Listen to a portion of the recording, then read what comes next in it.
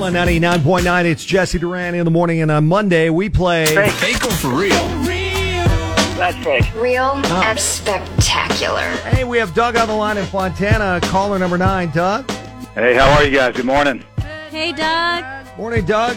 We're playing Fake or For Real right now, and we want you to join us for dinner for two, you and a guest, at J. Riley Distillery in Redlands this Saturday, September 24th. Outstanding. All you got to do is guess whether or not what I'm telling you is fake or for real.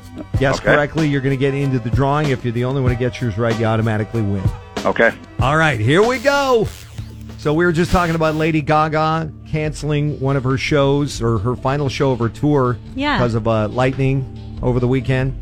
Well, Lady Gaga says she keeps a sandwich bag of frozen poo in her freezer as a memento from one of her precious puppies who passed away. Is that fake or for real? Well, I'm going to have to go with, it's kind of out there, but I'm going to go for real. Doug, I'm sorry, that's fake.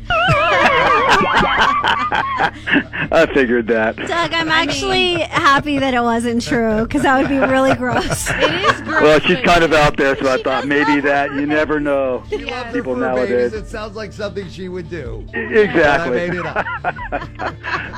Thanks, Jesse.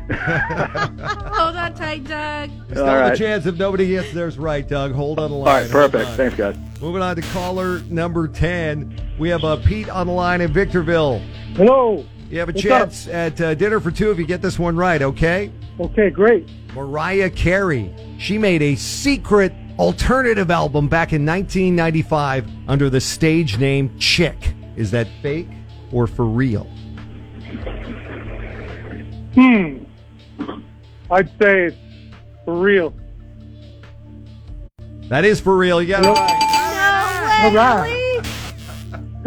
Mariah Carey was really into alternative music at the time. She was a fan of Hole and Courtney Love and didn't think it would be, something that her record company would let her do. She did it on the sly.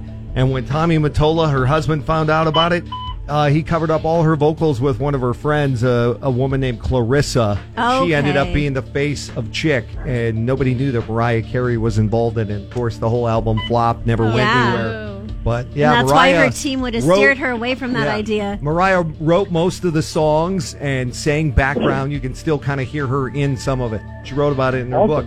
Anyway, congratulations, man. You're going to be joining us for dinner at J. Riley Distillery in Redlands. Awesome, yeah. All right, we'll see you Saturday night at J. Riley Distillery in Redlands. You and a guest, along with Melissa, Lauren, and myself. We're going to have so much fun. And we've got more chances at this all week long after 8 a.m. right here on Cola.